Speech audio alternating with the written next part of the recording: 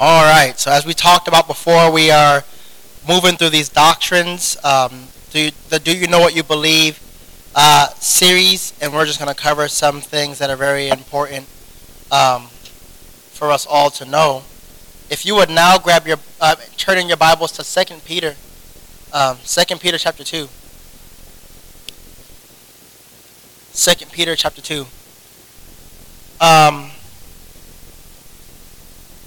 As we were looking through this and we're studying through these different doctrines, we talked about sin, and now, of course, we have to know about salvation, because if we don't people who don't know that they're a sinner won't know that they're in need of a Savior. But once you are aware that you are a sinner, you now have to be aware of the reasons behind why salvation is necessary. Salvation is necessary because it was given to man because of Adam in the garden, right? Adam died spiritually, but he died physically, but he also began to die spiritually.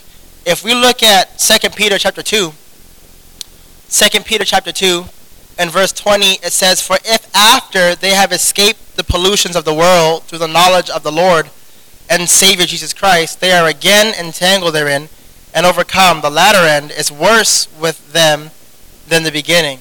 All right? And so what's important for us to realize is that everyone began dying spiritually, and man, because he is sinful, is damned to an eternal hell, a devil's hell, as we know, and is in need of an escape. And man is ineligible to escape hell by himself because of the product of sin. And so man needs a Savior. And we know that the plan of redemption was given by Christ, as we see, or by God, to us in Genesis chapter 15, being that first instance of the gospel, where we find out that he will bruise the head of the serpent, and the serpent will bruise his heel, talking about the battle that will take place. But we know that Christ will be victorious. So how do we have salvation? How does salvation come to? How do we get it? We know that the only way to have salvation, or to receive it, is to place your complete trust in the Lord Jesus Christ. We know that the Bible says in Romans chapter 3:23, "For all have sinned and come short of the glory of God." Man must believe that man must understand that he has earned a spot in hell because he's a sinner. We know that Romans chapter 6 verse 23 says the wages of sin is death, but the gift of God is eternal life through Jesus Christ our Lord. Man must also believe that God loved him anyway. So we have to believe he's a sinner. We believe that the wages of sin was death, but that that God loved us so much that he sent his son to die on the cross for our sins. And so man must believe that he can know for sure that Jesus Christ is his personal Lord and Savior, and must realize that there is only way to receive Christ, and that is by asking the Lord to save him, which we find in Romans chapter 10, verse 13, which says, "For whosoever shall call upon the name of the Lord shall be saved." All right, and so sometimes we think about it, and the Romans road sometimes can be kind of seen like it's overused, and maybe it's too much sometimes, especially when you're talking to someone who maybe doesn't really know much about church or about God, about the Bible. And so to give them a complete breakdown of soteriology, maybe via the Romans road, may go over some people's heads. But it's very simple in understanding that salvation is important. We're going to talk about some key words through the scope of salvation. The first word to know is the word justification. Justification. Justification, by definition, is where God declares the sinner to be righteous and free from the punishment of sin. All right, he declares the sinner righteous, and they are freed from the punishment of sin. You don't have to turn there if you don't want to, but I'm going over to Romans chapter 4. Romans chapter 4. And it says in verse 5, "But to him that worketh not, but believeth on him that justified the ungodly, his faith is counted for righteousness." And so we see that it is important for us to realize that God declares a sinner to be righteous and free from the punishment of sin through justification. God determines who will receive this restitution. Why? Because he's the one that's been sinned against, right? And so he's the one that has to be able to give that to us. And we're so glad that he did that by prescribing to us a method of justification, being by the fact that Christ had to be our substitute. He had to be the one that would take the punishment for us. He would have to be the one to take the cross for us. And we find out that we are clothed in the righteousness of Christ, as Isaiah puts it for us. So we have justification, right? You can also know justification as just as if I've never sinned. Just as if I've never sinned. And we are able to now stand before God holy, not through our own merit, but through the righteousness of Christ. The second part in the scope of salvation is going to be sanctification. Sanctification. So we talked about justification. Now we're talking about sanctification. Sanctification is a part of salvation also. And you may say, how is that a part of salvation when salvation is asking Christ to save you? Well, yes and no. What many people fail to realize is that the gospel is a lot more than just a one-time prayer.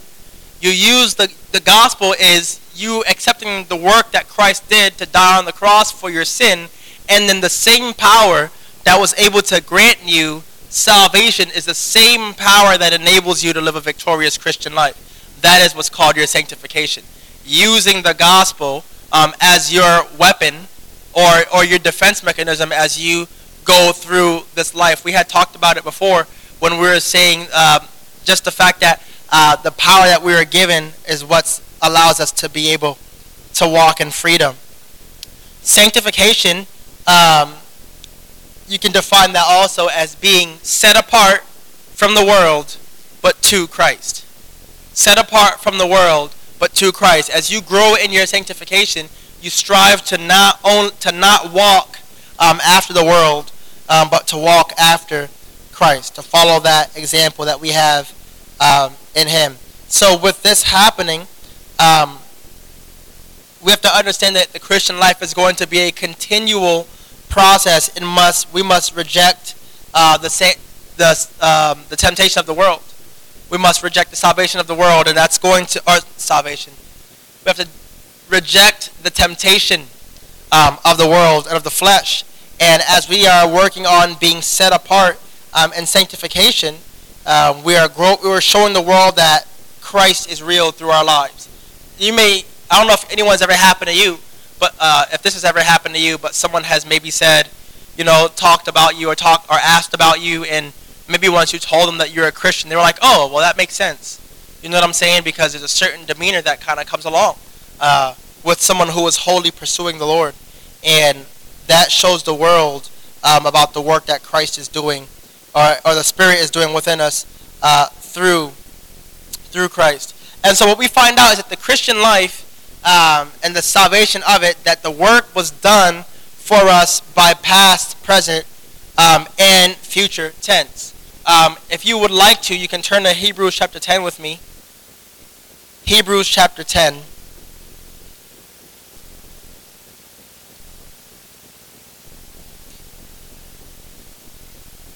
And in verse 10 it says this: by the which we are sanctified through the offering of the blood of Jesus Christ once for all. Once for all. So we know that in the past it's been done. If you flip over a couple verses, a couple chapters to chapter 12, and look at verse 14. We'll back up a few verses. Look at verse 12. Wherefore lift up the hands which hang down and the feeble knees, and make the straight path for your feet, lest that which is lame be turned out of the way, but let it rather be healed. Follow peace with all men, and holiness, without which no man shall see the Lord. Okay, so we know that salvation is working in the present, where we are working on following the holiness that we are given, the manifestation of salvation being present to us in our future. And then the reference you can write for the future tense is Ephesians 4:30, which we've quoted a bunch, where we said, grieve not the Holy Spirit, whereby you were sealed unto the day of redemption. And so we see that salvation in Hebrews 10 tells us about how it was done for us, and it's done once for all. One time, one act that transcends time. And then in Hebrews 12, we're talking about how we have to walk in these things in our present lives to be able to, work as we work to work out our salvation and those different things. And then Ephesians 4:30, which talks about how our future is sealed, Another word that's important to know is the word adoption. The word adoption. I'm turning over to Galatians chapter 4. Galatians chapter 4.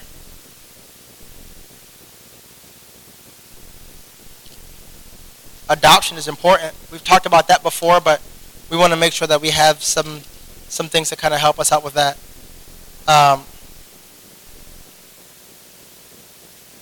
Galatians chapter 4. Look at verse 1. It says, "Now I say that the heir, as long as he is a child, differeth nothing from a servant, though he be Lord of all, but is under tutors and governors until the time appointed of the Father. Even so we, when we were children, were in bondage under the elements of the world. But when the fullness of the time was come, God sent forth his Son, made of the woman, and made under the law, to redeem them that were under the law, that we might receive the adoption of sons." Okay, and we talked about the importance of the word adoption. A child who is adopted has more legal rights to the parent and the parent's things than the biological children. A biological child can be disowned, whereas an adopted child cannot be. And so it's important to realize that God uses this principle as adoption to let us know that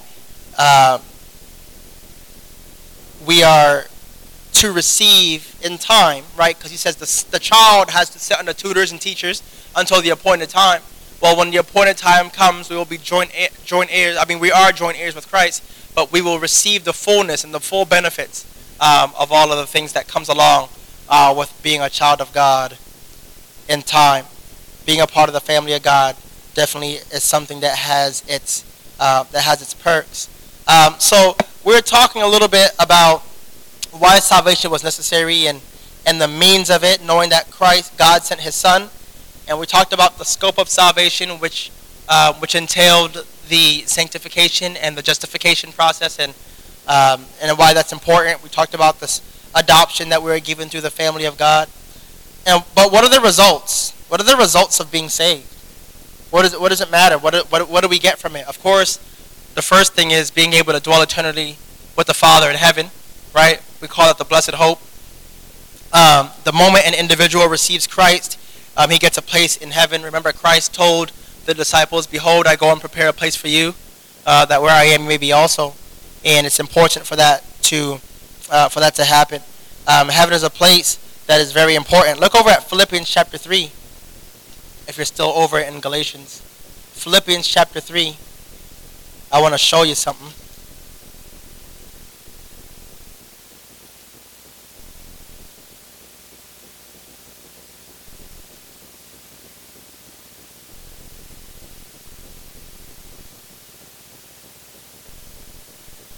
Look at verse 20. It says in verse 20 of Philippians chapter 3, "For our conversation is in heaven, from whence also we look for the Savior, the Lord Jesus Christ, who shall change our vile body, and that it may be fashioned like unto his glorious body, according into the working whereby he is able to subdue all things unto himself."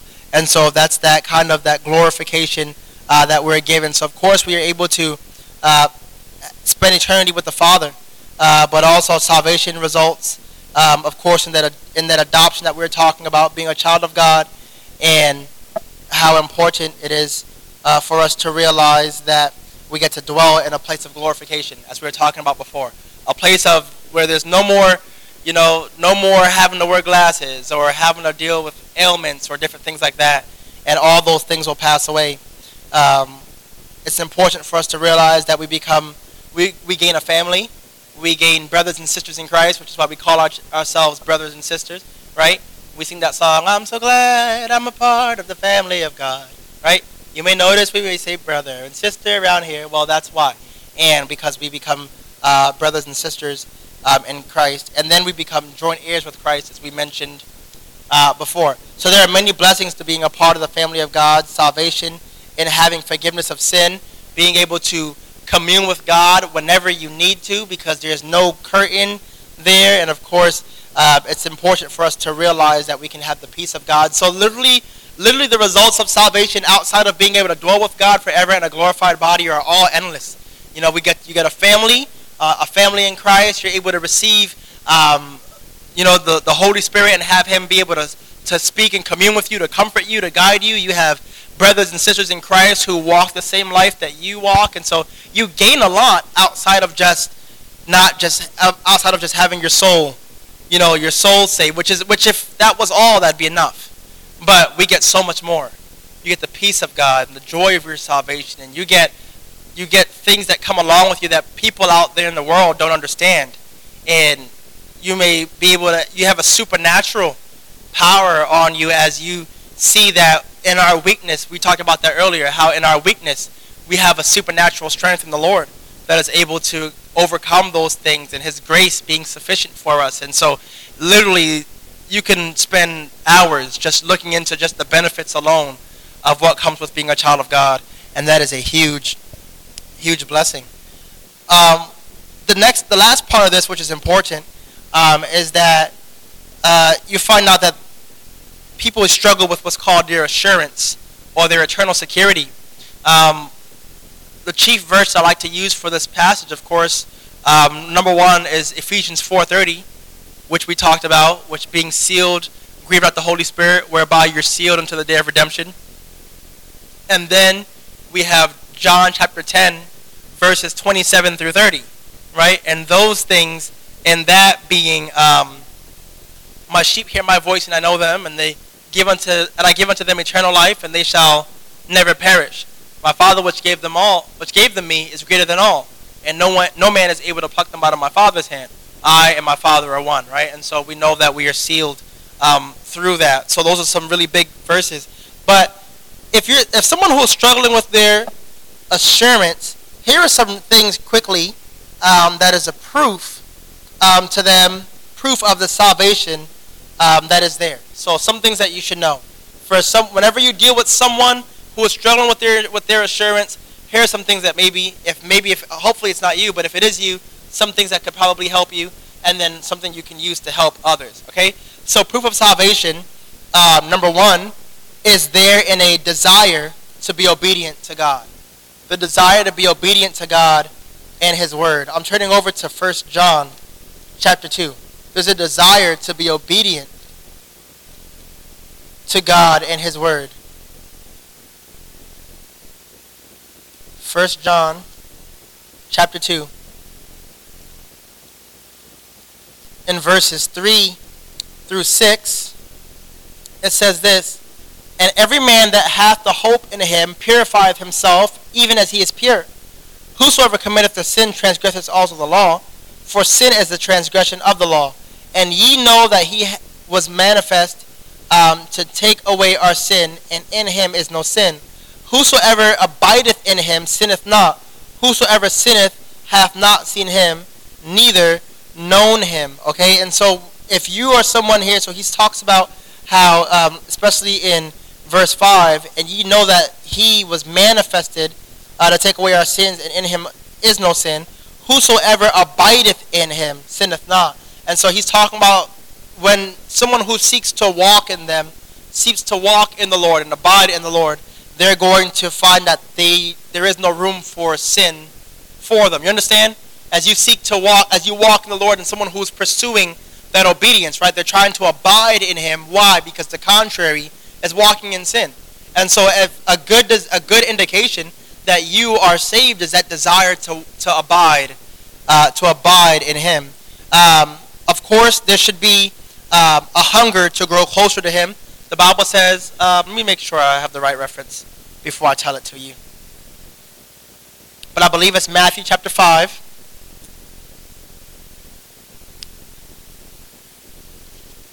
Matthew chapter 5, and yes, and verse 6. Verse 6, a good indication. So number one, we talked about how it's important for you to realize that the proof of your salvation is found in a desire to be obedient to God and His Word. Second, a hunger to grow closer to God. A hunger. Matthew chapter 5, verse 6 says, "Blessed are they which do hunger after righteousness, for he shall be filled." All right, for they shall be filled. So it's important, hunger and thirst, excuse me. So someone who has that hunger for Christ, that's a good indication. You have a hunger to grow closer to Him. You have a hunger. So it's not just a desire at first, but it's deeper than that. It's, man, I want to know more about Him. I want to get closer to Him. Another thing that we can find, so there's the desire to be obedient to Him. Then secondly, there's a hunger to grow closer to Him, and doing what you want, what you can to draw closer to Him as close as possible. The next thing is developing a love for Him. Romans chapter 8, developing a love for God. Romans chapter 8. What's the proof that you have a desire to be obedient to Him? You have a desire to you hunger and thirst after His Word. You want to get to know Him more, get to know Him better. There's a love for Him. Romans chapter 8. Look at verse 5. It says, For they that are after the flesh do mind the things of the flesh, but they that are after the Spirit, the things of the Spirit. For to be carnally minded is death, but to be spiritually minded is life and peace. Because the carnal mind is enmity against God, for it is not subject to the law of God, neither indeed can it be. So then they that are in the flesh cannot please God. But ye are not in the flesh, but in the Spirit.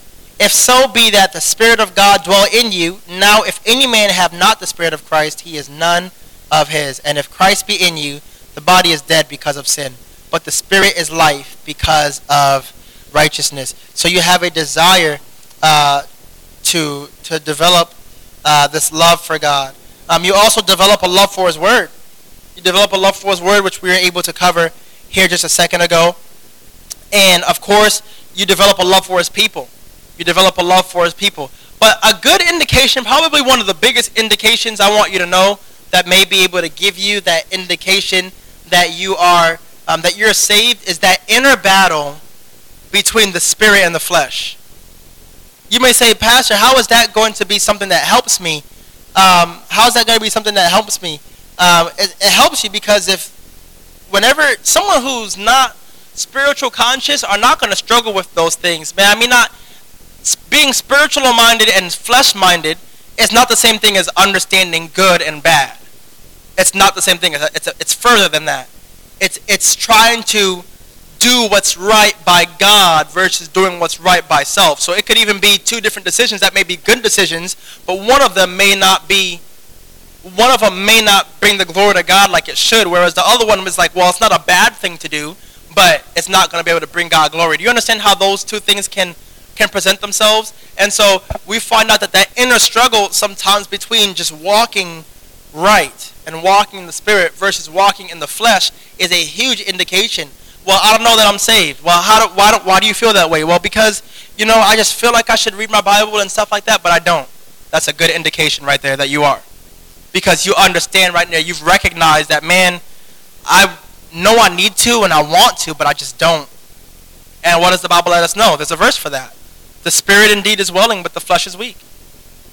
And so it's important for us to understand that. So a brief synopsis, I know I kind of sped through that, but a brief synopsis is simply this. Jesus Christ died for every single person. When you get saved, you're justified, which is just as if you've never sinned.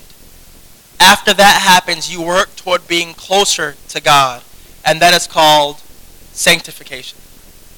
After we pass from this life, we enter into something called glorification, which is where we are in our perfected state. No more sin, no more tears, no more crying, none of that stuff, right? None of that. We're adopted into the family of God, and those who are adopted into the family of God cannot be unadopted. But through salvation, we get things like joy that people don't understand, peace that passes all understanding. You get a relationship with the Heavenly Father. You get the Holy Spirit, which now dwells inside of you. You have brothers and sisters who are walking the same life that you are, glorifying the same life, God, that you are, and you're not walking alone. You get all kinds of stuff, access to the Almighty. And so we're talking about why that was important, and that there are so many different ways that you can discern if you struggle with your assurance is if you're saved or not. Is usually it's going to be backed up by hunger for Him, for His Word, to get closer to Him, like David did. He said, Lord, my flesh longs for you in a dry and thirsty land where no water is. And that same thing, that same depiction. And then that inner battle that happens sometimes where we don't want to do what we're supposed to do. But what does Paul say? The things that I want to do, I don't do, and the things that I don't want to do, I do. Which is a lot of just saying, man, I know what I'm supposed to do, but sometimes I find myself doing what I'm not supposed to do when I want to do what I'm supposed to do. And it's important to realize that that inner battle is evidence in itself. That, because someone said this before, I think it goes like this: if you can't see the devil in your life, you're probably walking next to him. If you can't see the devil working in your life, that's because you're probably walking next to him. And so that was just a brief kind of overview through soteriology. And so we will stop there with that one. Yes, ma'am.